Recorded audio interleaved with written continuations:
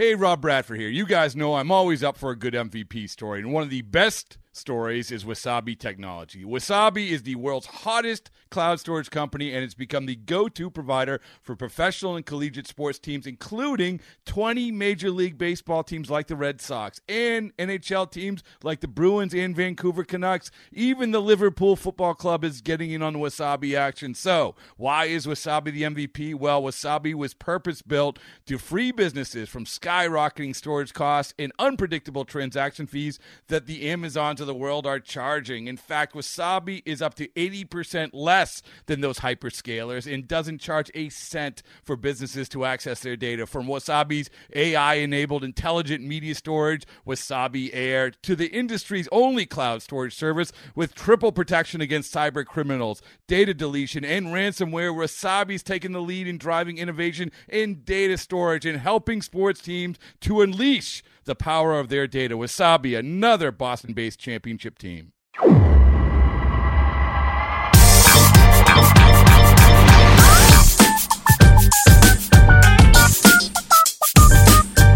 Welcome into this week's episode of the Show Before the Show podcast, the official podcast of minor league baseball, as the band is back together. Tyler Vaughn, Sam Dykstra, Benjamin Hill. Fellas, how are you? What's going on? Pretty good. Tyler, did you start out with that intro saying the band is back together? I didn't actually. Our and team that's for the week in our second consecutive day of communicating about this show. Now we have each, you and I, made an unwittingly tied in joke to the movie That Thing You Do. This is pretty good. It's pretty good podcast synergy, Sam. Yes, it's almost like we planned this out, but we actually did not. We don't have the means to do that. We just appear to be, after how many shows now, on the same wavelength. Yeah, exactly. It only took us 6 years of this, or whatever it is. But we do have a very fun interview coming up. I was not able to be a part of it. And on the one hand, I'm very disappointed in that. On the other hand, I'm really excited to just get to listen to this interview now, as Benjamin Hill with us as well. Ben, what's going on? How are you? I'm doing all right. Yeah, I thought when you said the band got back together, I thought it was BANNED because we've all been ostracized from polite society. That's true too. Now the band are back together. The band among us back together. It's kind of a band-centric show this week, sort of, but not a real band, a fictional band. The Wonders from Erie, Pennsylvania. They were the subject of at least my most anticipated promotion of the year in Erie, PA, this past week, hosted by the AA Erie Seawolves. We'll talk about that coming up here in a little bit. The subjects of the 1996 cinematic juggernaut, That Thing You Do. It has been 25 years since That Thing You Do came out, which makes me feel a whole lot of things. But let's talk about other things as we get started on this week's episode of the official podcast of Minor League Baseball. Thanks for tuning in wherever you found us on your favorite podcast service. You can give us a rating and a review and a subscription, and let us know what you think and what you would like to hear about as we get closer to postseason time and all that stuff. You can get in touch, podcast@milb.com. But we're covering all things business of baseball. We're talking some on-field stuff a little bit later on in the show as well. And we are going to kick things off with a story that our good pal Ben has up on the site at milb.com, which is a story about one of the most recognizable members of the Hickory Crawdads family, and not necessarily a person that you would expect to be that identifiable member. Ben, tell us about the baby Conrad who you uncovered in Hickory. Yeah, I was in Hickory at this point, 6-7 weeks ago. But since my hours are reduced these days, as I'm on intermittent parental leave, I just keep getting to reach back in my road trip stash and write stories. So it was good to go back and visit this one from Hickory. This is a story about baby Conrad, and baby Conrad is one of the team's mascots. Officially, he is the baby child, the baby son of primary mascot Conrad and his wife Candy. Although I believe they got married after they had the child, and not judging, but Candy and Conrad had a child, baby Conrad, later got married. I find the domestic lives of mascots to be really interesting. and the way that teams flesh those out or do not. Anyhow, baby Conrad, like his parents, is a crawdad, a crayfish, a crawfish, a crustacean, a mud bug. And I got to know baby Conrad's, best friend, the person who brings baby Conrad to life,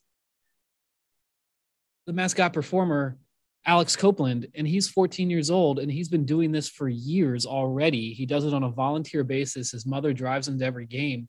And during the 2021 season, the Crawdads have often not had their primary mascot because of a COVID-restricted clubhouse and not having enough laundry space. This is minor league baseball, folks. Like, sometimes you don't have a mascot because there is not the ability to do laundry and launder the suits as much as is needed.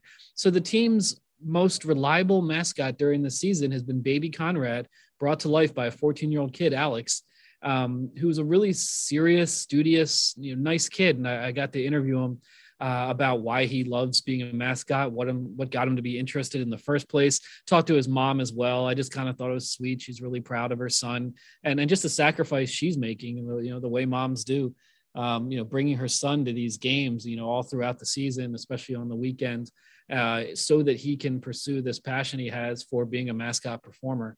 And these are the kind of stories I like to tell. So it's baby Conrad and the 14-year-old kid who brings him to life, who's been doing it, in some way, shape, or form for virtually half of his 14 years on Earth. He's been a mascot performer and is putting a lot of time and effort into it, and his mom's giving him an assist, and the front office has always been really supportive, and soon he'll get a license and maybe be able to get hired and stop doing this on a volunteer basis. And if it's something he wants to pursue, I mean, just think of just the amount of work he's gotten already and experience through this puts him ahead of the game. I think about the things that I love. And, what if I gotten started that earlier or had this kind of opportunity, no matter what it is? So it's cool to write about that and find, things in minor league baseball that are a little anomalous. We've talked to who was probably the oldest mascot performer on this podcast a couple months ago, 70-year-old Tom Hunsicker. I believe his name was Tom with the Reading Fighting Phils. And now we're talking about a 14-year-old mascot performer. Always trying to find the oldest, the youngest, the most interesting. Running the gamut. Running the gamut. Thank you. That's the word I was looking for. Yeah, and one thing that stood out to me from your interview with him was this quote about him taking it serious. Like you have to. It's a job. Like, he shows up. We should also mention he is volunteering to do this, but it goes towards like a high school requirement that he has to do volunteer work. So he's getting something out of it. For sure. But he was saying, like, I have to take this seriously because if I didn't, like, I wouldn't still have this job after all these years. So what else stood out to you about just the conversations you had with Alex Copeland? Well, I think it's interesting because I point out that he is very serious about this as something he wants to do, being a mascot performer, suiting up as baby Conrad. But he has this one quote that I include in the article. This is the one place where I can act how I want to be around people. They don't know who I am. I don't really know who they are. For me, it just brings a different person out and I enjoy it. And I think that's an interesting point about being a mascot in general. But here's this kid, who seemed to be fairly quiet, shy, reserved. And then you find, as he said, the one place where I can act how I want to be around people, meaning you put on the mascot suit and you can be gregarious and say hello and do slap fives and fist bumps and just be goofy in the life of the party. And, that's hard for not just him, but for most of us to access in real life and have it come across as, something that other people want you to be like, and then B, just, often we're shy and introverted people. And I think a lot of mascot performers, have that experience where who they are in day-to-day life might be very different than the personality they can access inside the suit. And I think that's one of many reasons it's a very interesting job. It's also kind of a hard job to write about because of, do you call these people mascot performers? Do you say they're the mascot's best friend? There's a lot of, tight-lipped, policies in the mascot industry about, talking about the mascots as if they are not wholly 100% real living beings all the time and not brought to life by a man in a suit. You know, a lot of teams' official stories is there is no suit. And I get that. And I don't want to ruin the magic, but sometimes I just want to tell the stories about the people in the suits. And it's hard to walk that line sometimes. I mean, we should be clear when you were talking about before about doing laundry, like these mascots are wearing clothes. They have laundry to do. Too. Right. It's just the clothes that the mascot wears, not Yes. an entire suit that turns you into someone else. I mean, this Conrad, he's just like a anthropomorphic, 6 foot tall crustacean. And that's just who he is. And wears clothes and needs to do laundry every once in a while. Yeah. And if he can't do laundry, he doesn't want to be out in public. Yeah. That's, just like normal stuff. Yeah. It's identifiable. That's the only reason there. It's an identifiable problem. Guys, let's continue this conversation with Ben's next step on the road. Ben, you were actually set to go to Somerset to visit the new AA affiliate of the New York Yankees a few weeks ago in a game that got rained out. It has since been a long few weeks for the Somerset Patriots, whose ballpark was completely inundated by water when the remnants of Hurricane Ida went through the Northeast. But they are set to return home, and you are set to meet them there. Tell us about the trip to Somerset. Yeah, it was 2 weeks ago. I had originally scheduled to go to Somerset, and then because it was not part of a larger trip, just a standalone visit, when the weather forecast didn't look good, I thought, I'll postpone the visit. And they did play that night, but it was rainy and the game was delayed, and I think it's for the best that I didn't go.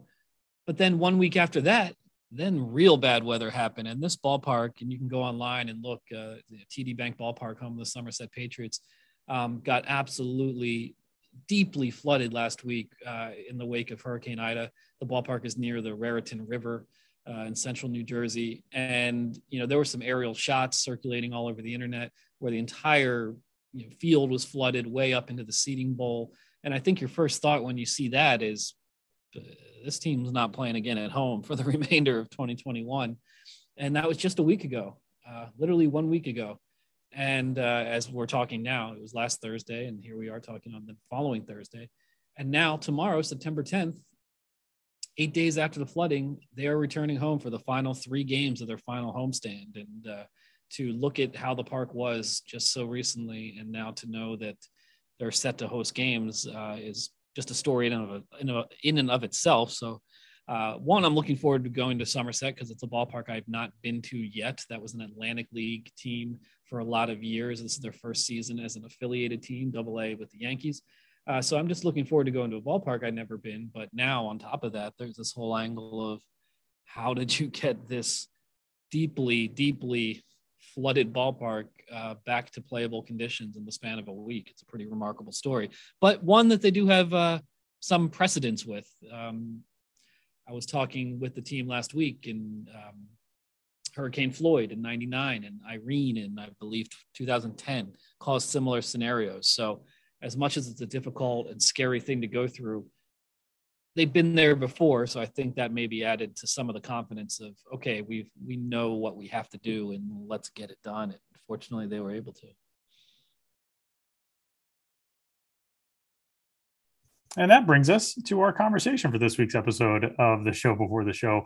The Erie Seawolves, the AA affiliate of the Detroit Tigers, just so happen to call home the town that launched one of the biggest fictional music acts of the 1960s in The Wonders, the subject of the movie That Thing You Do. And Erie this past weekend hosted a promotion, a salute to 25 years since the release of That Thing You Do. They welcomed back 3 members of the Wonders band from the movie. They did not get Ethan Embry to show up, which was due to real world reasons, but is very fitting because there's a point in the movie in which Ethan Embry just disappears from the band and ends up going to Disneyland and nobody knows where he is. So it's kind of fitting that Ethan Embry, the bass player in the movie, did not show up. But guys, tell us about who we're hearing from with Erie this week and in this conversation coming up.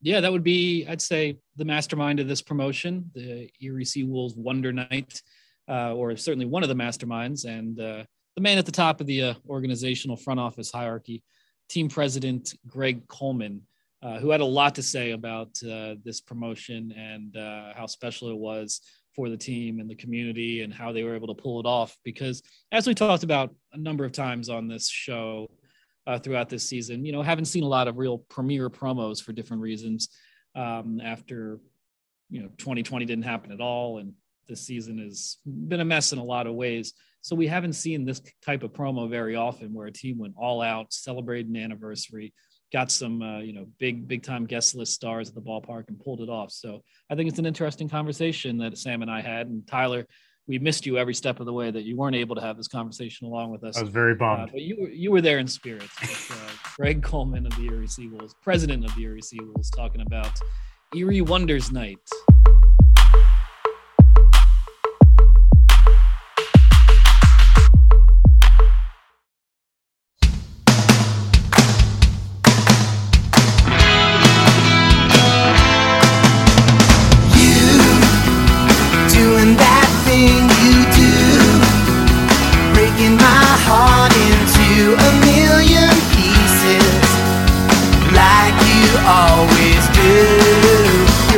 Before the show podcast. I'm Ben Hill, along with Sam Dykstra. I'm joined by a special guest, Erie Seawolves president Greg Coleman. And Greg Coleman is here today to talk about Wonders Night, a wonderful promotion that took place at an Erie Seawolves game last Saturday, September 4th.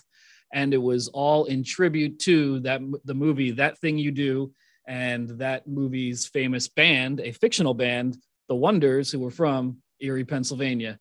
So really exciting promotion. The team played as the Wonders. Took a lot of work to put it together.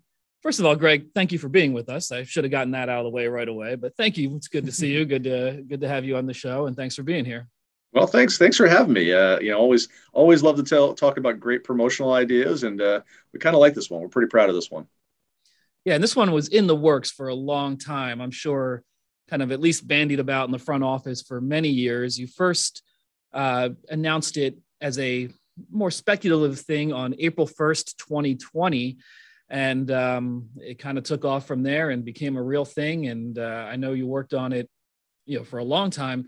So take us through the process. How did the idea for this come about, and how did you start to put it together? Sure, Ben. Well, you mentioned that this is something that's been in the works for a while. Well, I think the year-end promotional meetings that we have where we kick around ideas, I think it was probably the last cut on our promotional schedule about 3 times. And that was because it was always something random, like, oh, it's the 21st anniversary of the movie, or it just from a timing standpoint, it didn't quite make sense, or from a budget standpoint, it didn't quite make sense. But when we all found ourselves at home during the COVID shutdown, and maybe with a little more time to be creative, I was just sitting there thinking to myself, you know what? We're coming up on the 25th anniversary here soon.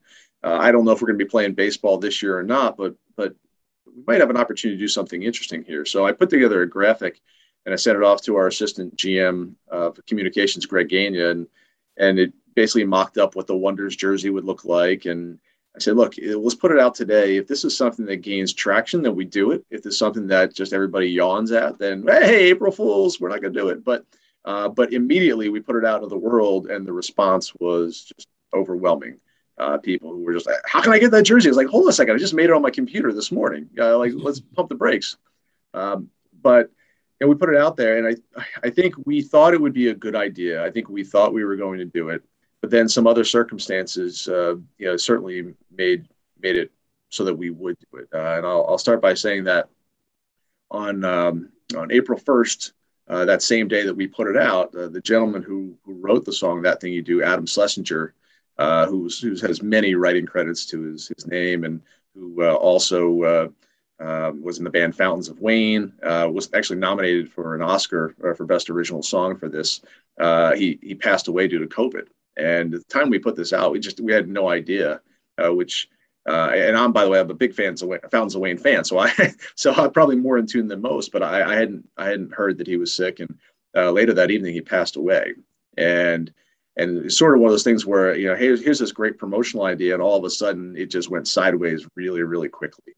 So I regrouped and put together a few words out on Twitter and said, hey, look, we didn't know, but we feel very strongly about doing this, and we want the legacy to live on, and so we're going to do it. Well, I think, and I don't want to speak for them, but I think the actors, particularly Tom Everett Scott, had seen that and had remarked about how, I guess, how nice that was to hear those words, and I think right off the bat we had built a really strong relationship with the actors, because they knew that we were going to do right by them and by Adam and the movie. And so that was how this whole thing started, a very odd 24-hour period of time. And then we just had to sort of wait to see when anybody could venture out into the world. And fortunately, by the time 2021 came around, we had the opportunity. So once we got a schedule for this year, which was obviously, a little bit later than normal, we started to take a look and kind of guess, well, hey, when might we be able to gather again? What does that look like? It's probably not going to be in May. It's not going to be in June.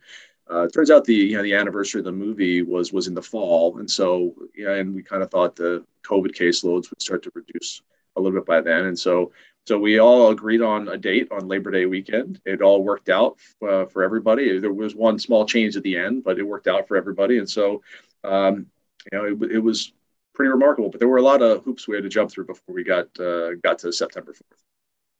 Yeah, and one of the the most remarkable aspects of the promotion is not only did you play as the Wonders, but you got together a band reunion of this fictional band, the Wonders, and got the actors who played those characters to the ballpark. I'm sure that took quite a bit of wrangling to find a date that could work, and getting everyone on board for that. So what was that like in terms of putting it together, whether it was actually going to be the band, the Wonders, while you were playing as the Wonders?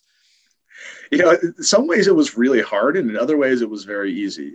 So we had to get across one big hurdle first, which was that, we don't own the intellectual property rights. So to be able to create a jersey that says Wonders, we had to get permission from the folks who had that. In this particular case, it was the executives at Playtone, Tom Hanks and Gary Getzman. Once we got across that hurdle, then we could have a conversation about getting the guys out to a specific date. And so you've got actors they're all working. They're all working. Steve Zahn just had The White Lotus that was out. Tom Everett Scott has been in a series of things. He's filming something for Amazon Prime right now. So I mean, they all have stuff going on, and we just they just all were committed to this idea for whatever reason. There was no official 25th anniversary of this movie planned, and maybe it's because there's a lot of things that you might normally do in a normal year that this year just didn't rise to the level of happening, right? And so the fact that we were willing to do it, and the fact that these guys have remained friends. I mean, Tom Everett Scott, this was his first movie. And so these guys, really bonded on the set. So the opportunity to come to Erie, Pennsylvania, a place that they actually had never been, to come do a panel discussion on the movie, and also to hang out with their friends for a couple of days. I mean, it was an opportunity, especially coming out of COVID where you couldn't connect with anybody. It was an opportunity I think that they couldn't pass up. And we loved having the opportunity to be the venue for that. Yeah, and now that everything got to be set up, when actual Wonders Night happened, just take listeners through, what did that look like? You mentioned there was a panel. The guys from the Wonders got to do a little bit of singing, but what did it look like when the day actually arrived? Well, it was a pretty complete promotion. So the guys rolled into town on Friday, and I tell you what, they had a ball. So on the road, they're rolling into town and they're filming videos from the road, from their road trip. And so they're getting everybody really, really excited for it. We had a nice dinner with them on Friday night. And then on Saturday, they came to the ballpark, and we had a couple different pre-planned elements. So they had a VIP session where about 170 people were able to listen to this panel discussion. We had solicited questions about the movie that our moderator Greg Gagne had asked, and so fans had a chance to kind of hear their questions asked of the actors, and then they did meet and greet photos and autographs with the folks in that session. Then they went and they did an autograph session at concourse level, and did that for about another 45 minutes, and then we worked them into the game presentation. So they did things like sing "Take Me Out to the Ball Game" during the 7th inning stretch. Steve Zahn took a turn on the public address. Things like that. Take Me Out to the Ball Game was pretty cool because not only did they sing Take Me Out to the Ball Game, we followed that up with the song That Thing You Do, which they performed. Now keep in mind, right? They're a band from a movie, and they're very talented actors. They're not necessarily very talented singers, but it didn't matter when you had a couple thousand people that were there singing along with them. It was what everybody came out to see. When we got done the game presentation elements, we prepared for a post-game movie. So we had purchased the rights to play That Thing You Do on the video board after the game. So a lot of the fans stuck around and grabbed the lawn chair, grabbed the blanket from their car, and came out and sat on the field and watched the movie. And while that was going on, some of the folks that were still who attended the VIP session are some of our staff members. We actually watched the movie with those guys from our UPMC Park Stadium Club.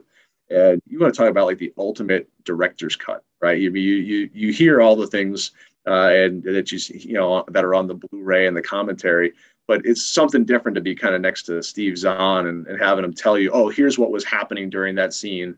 And Ethan Embry really dropped the bass accidentally during that scene, and it's like, man, this is a super director's cut. And then on Sunday, they rolled out of town and they road tripped back to Steve Zahn's house in Kentucky, and it was just a magical about 48-hour period of time where a great idea met people who were excited about it.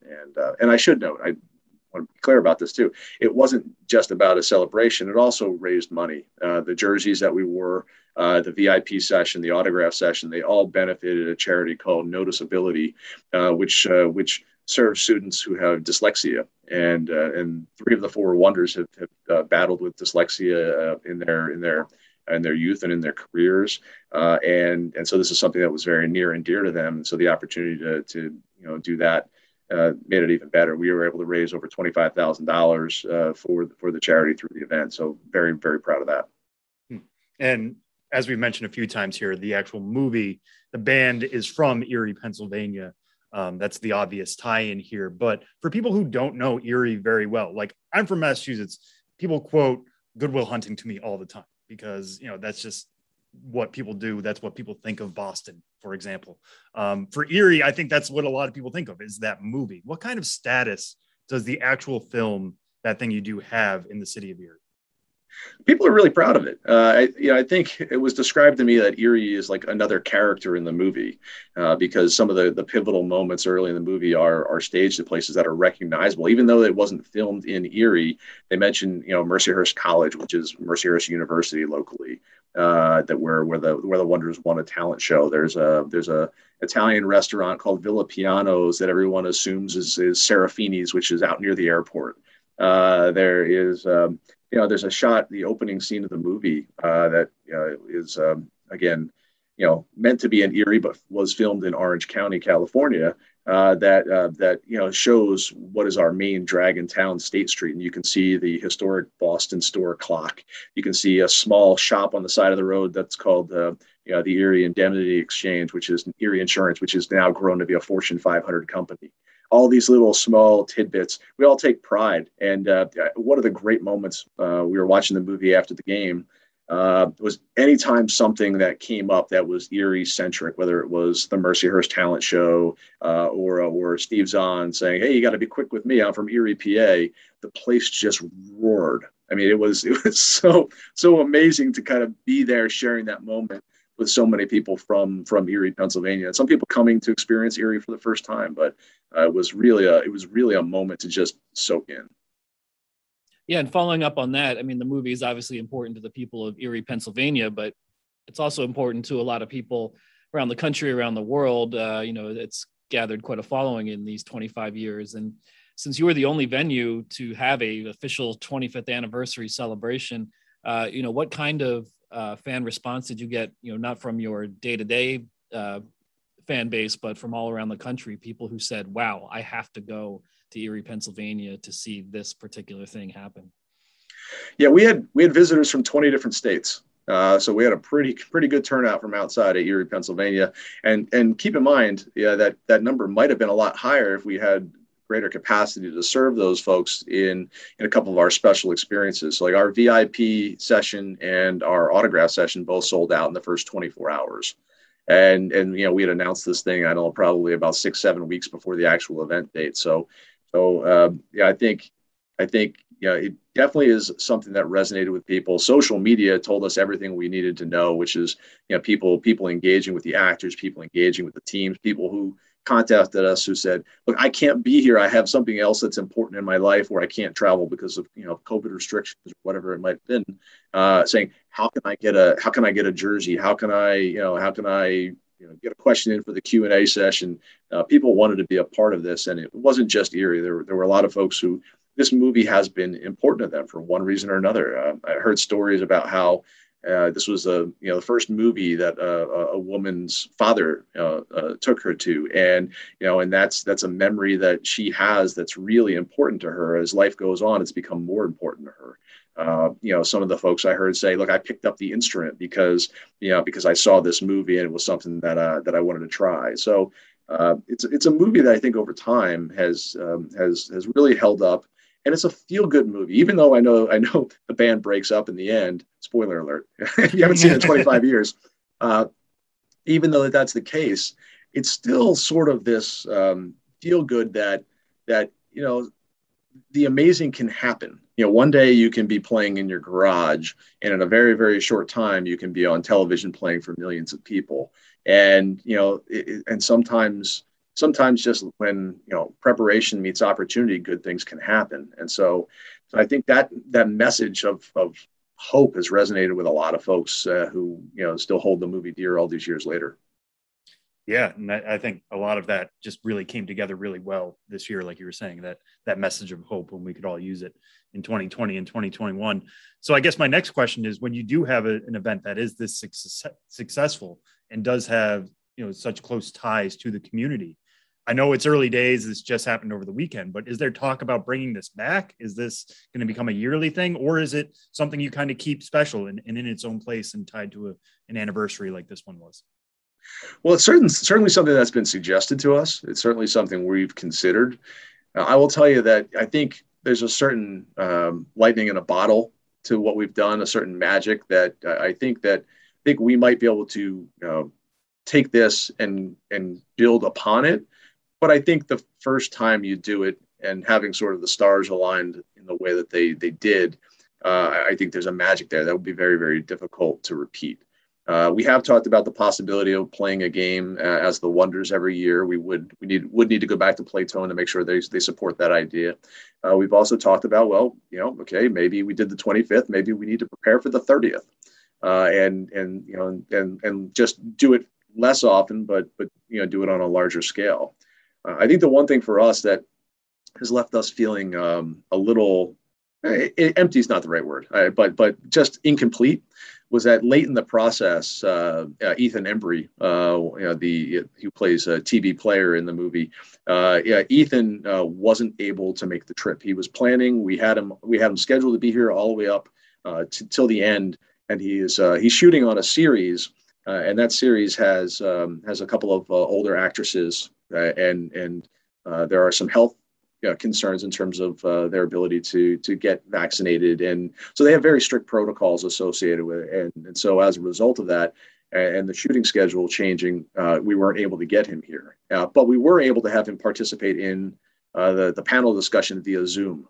So he participated, but he's still never been to Erie, and so when I say it sort of feels, I guess, a little incomplete, is because until Ethan Embry gets to Erie, I'm not sure we've done our job. So maybe there's an opportunity for us to do something in the future where Ethan comes to town. Any of the guys who came already who were available make the trip. Maybe Liv Tyler, who played an important role in it, could be here. So there definitely are places we can go with it. We want to make sure that it stays special, those memories remain, and that if we're going to do something again, that we're true to the movie and we're true to our community. Yeah, definitely want to get Ethan Embry out there to have the true full band reunion. But thinking even bigger, you talked about the stars aligning. What about the biggest star? This was Tom Hanks' directorial debut, this movie. And, by all accounts, he's America's dad, America's grandfather, super nice guy. He's been in baseball movies. Yeah, why not get old Tom Hanks out to the ballpark? I know the guys absolutely threw it out there to to both Tom. Colin Hanks actually was in the movie. He had a small bit in the movie. Tom's wife, Rita Wilson, was in the movie. So, no, I think it's very possible that we could go there. I'm not sure if that happens on the 26th anniversary or whether it needs to be the the 30th. But no, we definitely go there. But I will tell you that Tom was supportive of this. Tom actually donated a couple of items to be a part of the auction. A couple of cool things. He had signed a copy of the original motion picture soundtrack, and so we were able to auction that off. And then he also had provided a jersey from a ballpark tour that he had taken in celebration of his 50th birthday. It's a Playtone jersey and has a patch on the sleeve that says all the ballparks that they went to. And this is literally right out of Tom Hanks's closet. And that, that raised money as well. So we can't say enough nice things about Tom, the folks at Playtone, for their support of this. And then the actors, I mean, they were just remarkable. Jonathan Sheck and Steve Zahn and Tom Everett Scott.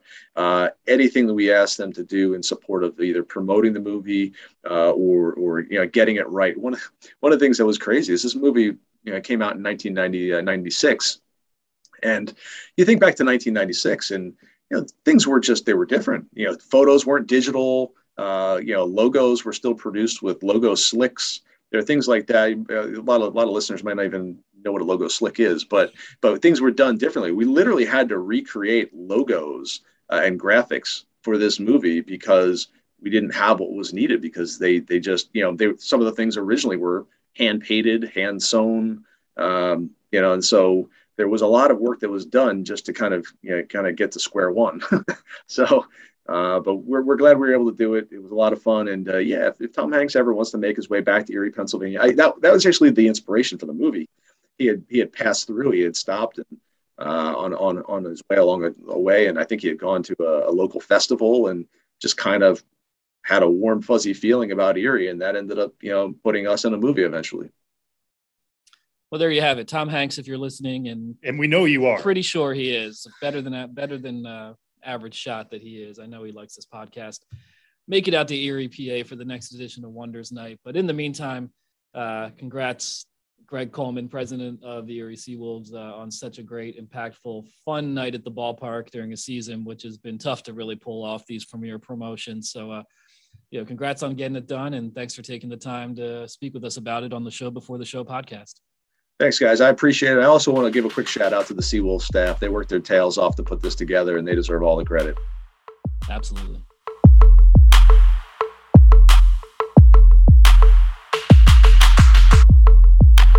Well, huge thanks to Greg Coleman and the Erie Seawolves, and such a fun interview, such a fun conversation, and a promotion that I very much wish that I would have just made the trip to go see. But it's funny, I actually had two friends who traveled to Erie. One of them is from Erie originally, but two friends who traveled to Erie for that promotion and were sending me pictures and stuff of the wonders of Lenny and Guy and Jimmy on the field.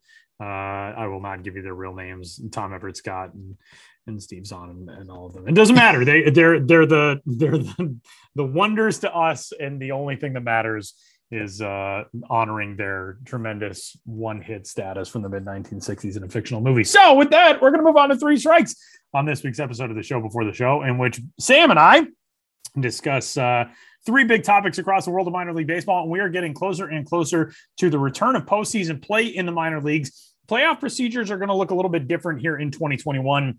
But we already have some teams. The Fresno Grizzlies qualified as the top team right now in the Low A West League. And we've got all kinds of various clinchings across the minors. Sam, for Strike One this week, tell us about what the minor league postseason picture is going to look like here in 2021 and some of the teams that we will be seeing in it. Yeah, so this has been around for a while, or it's been out there for a while. But just to give everybody a refresher, because we are coming in on the closing days of the minor league season. And some of these games really have, like big heft in terms of clinching playoff spots. So it's not your usual minor league postseason. That shouldn't come as a surprise to anyone. We've talked about the AAA final stretch before. So just as a refresher on that, the AAA regular season has essentially been extended 2 weeks, but those final 2 weeks are going to be a postseason tournament in their own right. teams will be playing one home series, at their place, another series on the road. Whoever has the best record is going to be determined the AAA final stretch winner. So that's kind of its own thing. One thing to point out about that is that those games actually count as regular season games for stats purposes. So if you're following some of the minor league stats races like we've been doing for much of the summer, just know that what you do in a AAA final stretch game actually counts towards your regular season stats. For the other leagues in AA, High A, and Low A, a lot of these leagues have divisions, and normally divisions have mattered in the past. We've even had first half, second half division champions to kind of beef out the postseason. That's not happening this year. They're trying to limit travel because of COVID and trying to make sure everybody's going to stay safe. So each league is only going to have 2 representatives in the playoffs. That's going to essentially be the finals straight away. So it doesn't matter what division you're in. It could be, I have the Low A East standings up, for example. There's 3 divisions in that group. Doesn't matter. One division winner is not going to be participating in this postseason. We could have 2 teams from the same division. For all we know, it looks like Charleston's going to be going to that. They have 77 wins. Nobody else in the league has more than 67. There's a little bit of a race to get to that second spot, but it's only going to be 2 teams in the postseason. So that's something to keep an eye on as we come down to the wire here. It might be kind of cool if your favorite High A, Low A, Double A team clinches its own division, doesn't make the playoffs. You can determine whether that means something to you or not. I've talked to players recently who they care about this. They care about this every year, making the playoffs, making a push for a ring. If you're going to play an entire summer, you want it to feel like it was for something beyond just personal development. You want that team success as well. For example, I know I was talking to Tristan Casas in the Red Sox organization. Portland is going right up to the wire right now in Double A Northeast. Right now, they sit 3 games behind Somerset. So we'll see how that's going to go. I know Bowie is also in that race. Akron is in that race in the other division. So some real close ones. Check out the standings, but just know how things are shaking out in the division won't matter so much. We've had 2 teams clinch their own postseason spots recently. Quad Cities in the High A Central.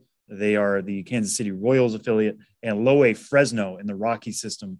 A team I feel like we've talked about a decent amount this year, led by Zach Bean, but also Drew Romo has done a really good job there for the Grizzlies.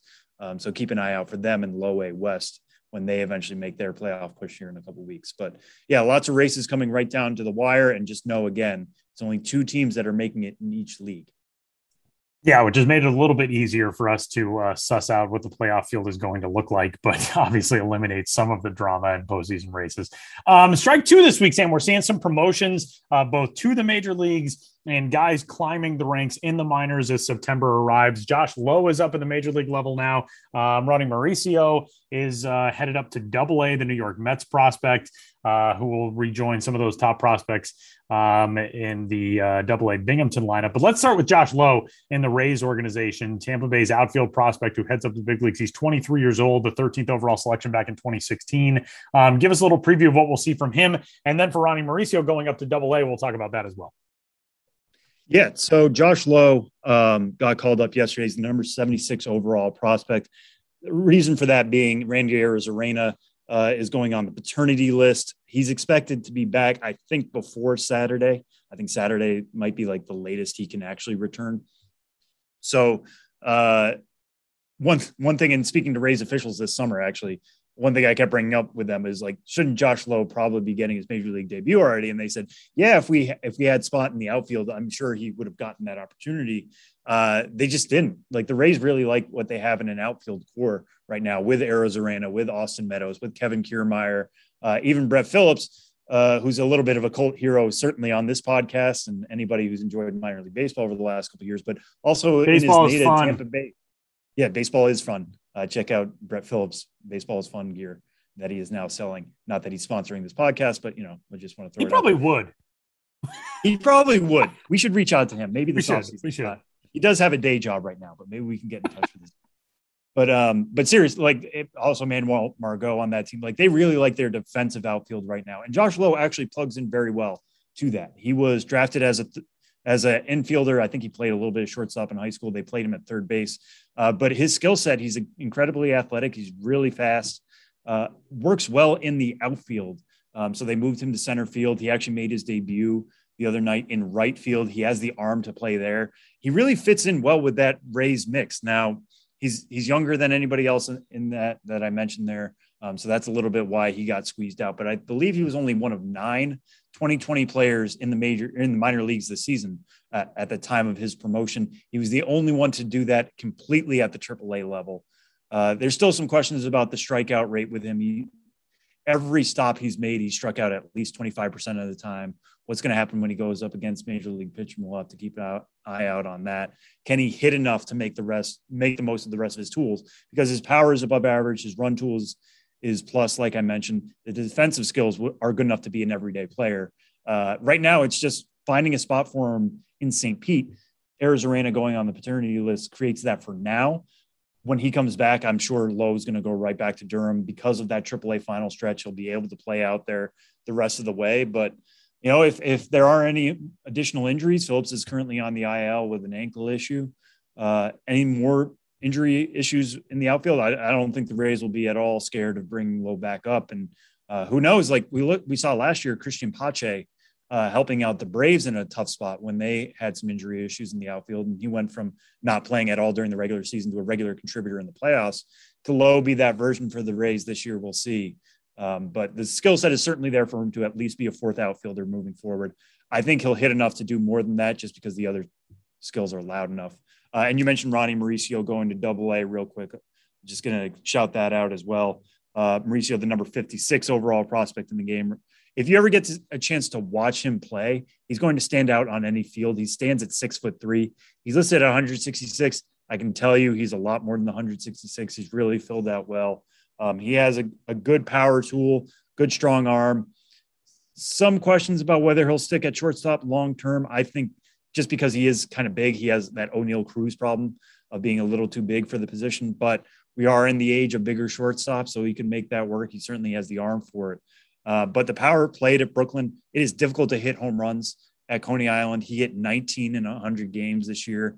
Some issues with the hit tool. He only hit 242, had an OBP of 290, but he's still young coming up. He turned 20 in April, so this is completely his age 20 season. Getting him this small taste of AA, where he'll likely start 2022, I think is important for both him and the Mets to kind of allow him to get a taste of that level, see how things go before, he really tries to climb it and conquer it next year. But good switch hitter. All the tools are there. He just needs the experience and continue to get that. And now he's getting a taste of the upper minors for the first time. And strike 3 this week. Yesterday, a very cool day in the world of baseball. The National Baseball Hall of Fame welcomed 4 new members. Marvin Miller, a non-playing role, obviously, for one of the greatest labor leaders in American sports history. And then Ted Simmons, Larry Walker, and Derek Jeter, who gave 3 terrific addresses to those assembled in Cooperstown yesterday. Ted Simmons, how cool was it listening to Ted Simmons and everything that he had to say to kick off that event yesterday with his speech? But one of the things that I loved is those guys kind of singling out their time in the minor leagues. Larry Walker listed off every town that he played in the minor leagues, or that he called home, at least in the minor leagues.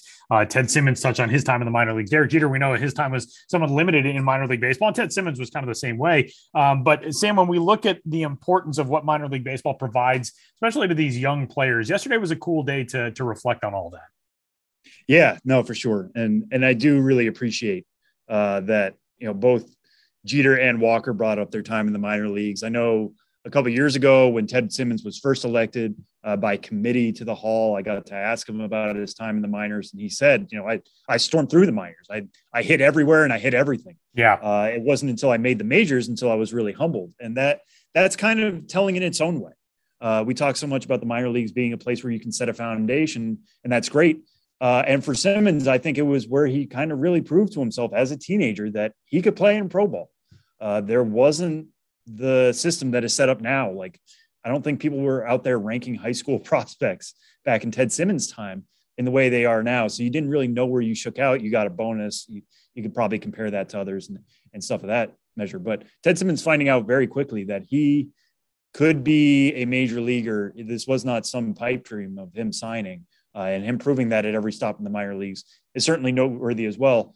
Jeter, he, like you mentioned, Tyler, he climbed to the majors pretty quickly, debuting at 20 years old, which if that happened now, we'd be talking about him as a phenom. You think of Wander Franco debuting this year. Derek Jeter was around the same age when he came up. But I remember reading reports about him when he was going through the lower minors. He was really struggling defensively. And I know some of you might be saying at home, well, maybe that didn't change when he made the majors, but his work defensively was really raw. He really needed to find himself there at the lower levels and learn that basic skill. And that is what helped fueled him. Obviously the bat got him to the majors as quickly as it did, but that's what set the groundwork for what ended up being a guy who was the captain of a 5-time World Series winner. We can't just overlook that. And he mentioned it in his speech. He brought up specifically Gary Denbo, who now leads both scouting and player development for the Marlins, who happen to be, owned in part by Derek Jeter, because he really got on Jeter about learning the fundamentals, learning that side of the game, making sure you're doing those small things right and well. And that is where you grow and become a good player, because Jeter was a 6th overall pick in 1992. Like, he had a pretty good idea of how good he was coming into pro ball. But I think he really gave a hard thought to going to Michigan, playing college ball. And then he came to the minors, hit well, but defended poorly, needed to take those lumps to build that eventual Hall of Fame career. And Larry Walker, Tyler, I'm going to let you take Larry Walker because you have a much closer relationship and connection with him than I do. But I just love that story, if you haven't seen it, of Larry Walker talking about his time with the Utica Blue Sox and how there was one moment where here's this guy coming from British Columbia, Canada. Not that changes anything, but just, he played a lot of hockey growing up. He was really gifted as a baseball player, but was still learning the basic rules of the game, it felt like, when he entered the minors.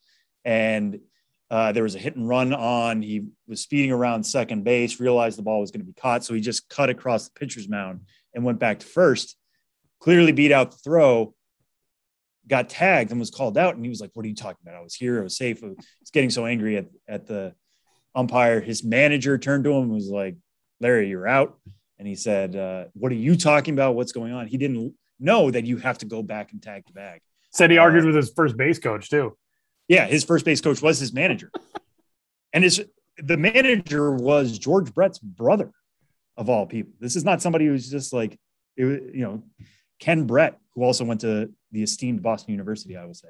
But it's those guys all sharing their minor league stories either yesterday or in the past is just a reminder of anytime you go to a minor league ball game, there could be a Hall of Famer there. It doesn't necessarily need to be a top prospect. It doesn't necessarily need to be, one of the bigger names that we're talking about on the show all the time. But the work they are putting in behind the scenes or in front of you in games is what establishes that foundation for guys to eventually make Cooperstown, and for guys to look back on that time and remember it fondly is really, really special. But yeah, Tyler, take it away on Larry Walker. Yeah. And I think it's interesting too. I don't want to say vast majority, but I would say a majority of baseball fans or people who attend major league games, they probably think of the minor leagues in sort of an abstract sense.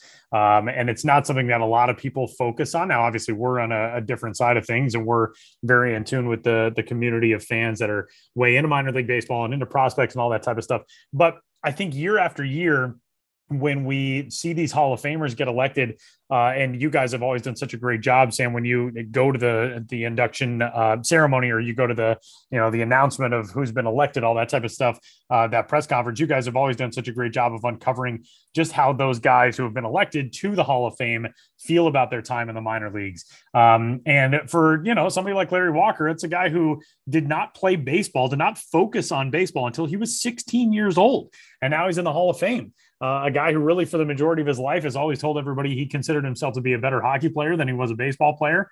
And it didn't work out in hockey, and he ends up devoting himself to baseball. And you point out, it was a young kid from British Columbia who I believe when he was playing in Utica was 19 or 20. Had not figured out all of the rules of this game yet. He'd actually played a ton more softball in his life than he played baseball until he was in his mid-teens. But the thing that I like that he said during his induction speech yesterday is that story is a story that he always tells kids to this day. And Larry Walker has done a ton with Baseball Canada, helping out with junior national teams and with the professional level national teams as a hitting coach and, just kind of a confidant, a guy who, now becomes the first Canadian position player in the Hall of Fame and just the second Canadian ever after Fergie Jenkins. But he still relays that story to tell kids it's okay to screw up. You just got to keep at it. You got to keep working. You got to keep learning because you see what hard work can do. Now, obviously, it requires a ton of talent as well, but that was pretty amazing. And obviously, for those of us who grew up getting a chance to watch Larry Walker, he embodied a lot of true greatness. And to do it as an athlete who did not focus on a sport where he was later elected to the Hall of Fame, 30 years later, 35 years later, after he started devoting himself to that sport is pretty incredible. And it was really neat getting a chance to see all those guys, telling their stories and the intensity of the fans who were there. You could feel from home. I think how grateful everybody was to be there, to be doing an induction ceremony, to be in Cooperstown. That was really neat yesterday. I thought it was really cool to see, a very heavily 98% Yankees tilted crowd giving Ted Simmons and Marvin Miller and Larry Walker standing ovations as they were announced and as they gave their speeches and all that. It was just a really cool moment yesterday. It was a very good day to be a baseball fan. Now, why it was on a Wednesday afternoon after school has started, I don't know. But it was a very cool day and a very cool moment. I feel like part of that might have been to discourage folks from going in large numbers. It could be too. And also just buying a little extra time when they were initially planning this out. Right. We do live in a very strange time. Yeah.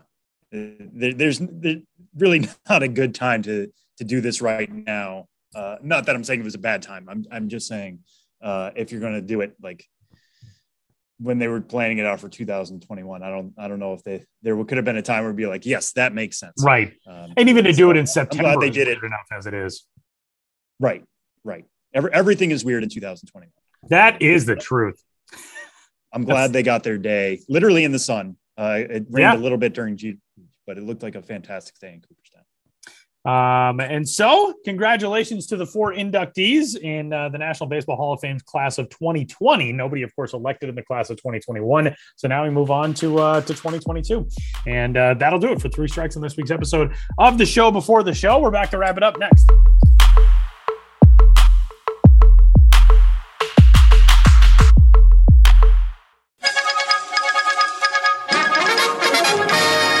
Interrupt this podcast to bring you another thrilling edition of Ghosts of the Miners. Now, here's your correspondent and host, Joshua Jackson.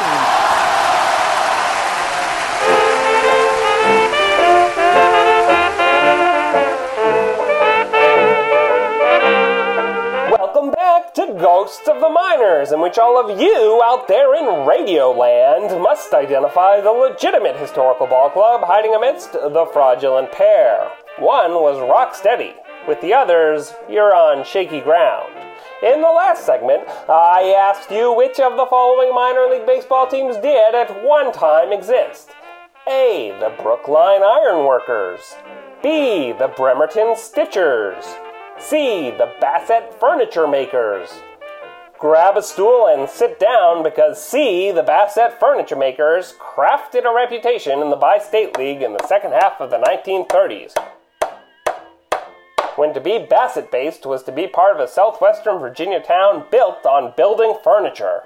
Bassett Furniture Industries, still operating today, was founded in 1902, and by 1935 the burg was ready for a miners' ball club. The Furniture Makers would have been champions in their first season after winning a second-half title had Bassett not been beset by bountiful batting by Danville in the championship series.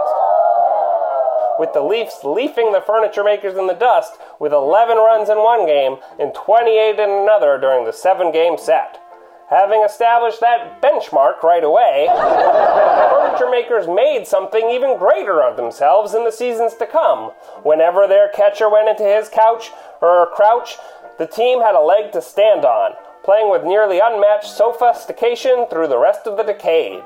As a Yankees affiliate in 1936 and 1937, Bassett won its first of 3 straight titles, scooting to the second with the help of Phil Rizzuto. Holy cow! After playing in the Dodgers farm system in 1940, the furniture makers busted up in 1941, when the Bi-State League struggled to get a season off the ground. When they did so, Bassett was left behind.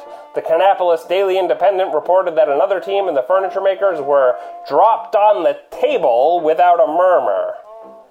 Now, on to the question for next time. Which of these well-clothed clubs played in a major city in the minor leagues? A. The San Francisco Knickerbockers. B. The St. Louis Trouser Wearers.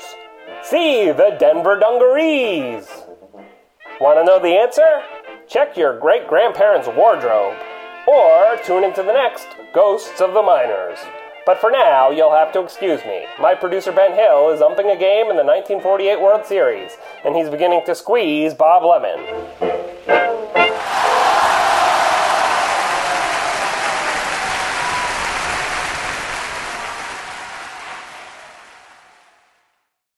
Saying goodbye on this week's episode of the show before the show, but before we do, a few weeks remaining in the minor league regular season and then on into the postseason, and MILB.TV is where you can catch it all. Sam, what are you watching on MILB TV this weekend? Yeah, so the ones I have my eye on is Binghamton at Portland. We talked about in the last segment, Ronnie Mauricio will be making his AA debut. Going to be really fascinated to see how he transitions to AA, even in this very short span as a switch hitter. See how they're going to play him. We'll see how things go there, but they're playing at Portland. And Tristan Cassis is a story I wrote last week. He hit 5 homers over a 3-game span. It's actually technically a 2-day span because 3 of those homers came in a doubleheader on Friday. So he seems to have really turned the power on since coming back from the Olympics. Before that, he had only 1 homer in his last 20 games. When I talked to him, he said, I'm not really doing anything differently.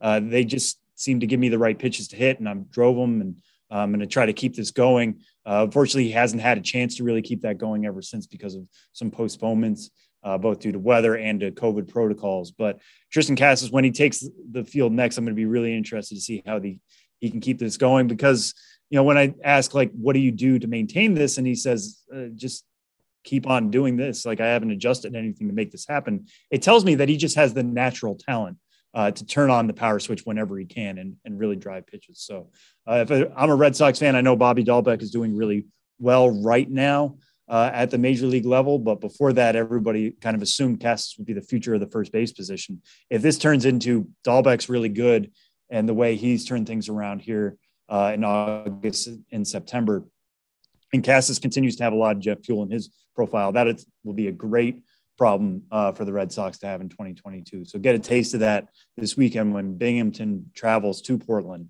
on MILB.TV. Tyler, what do you have your eye on?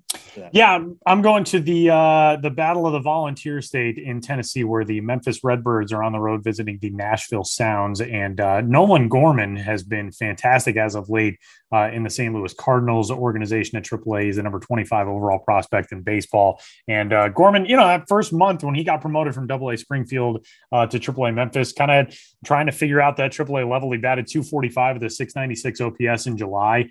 In August, he hit .316 with a .926 OPS. And so far in September, he is at .379 with a .1056 OPS. Nolan Gorman has definitely gotten it figured out, if not still getting it figured out.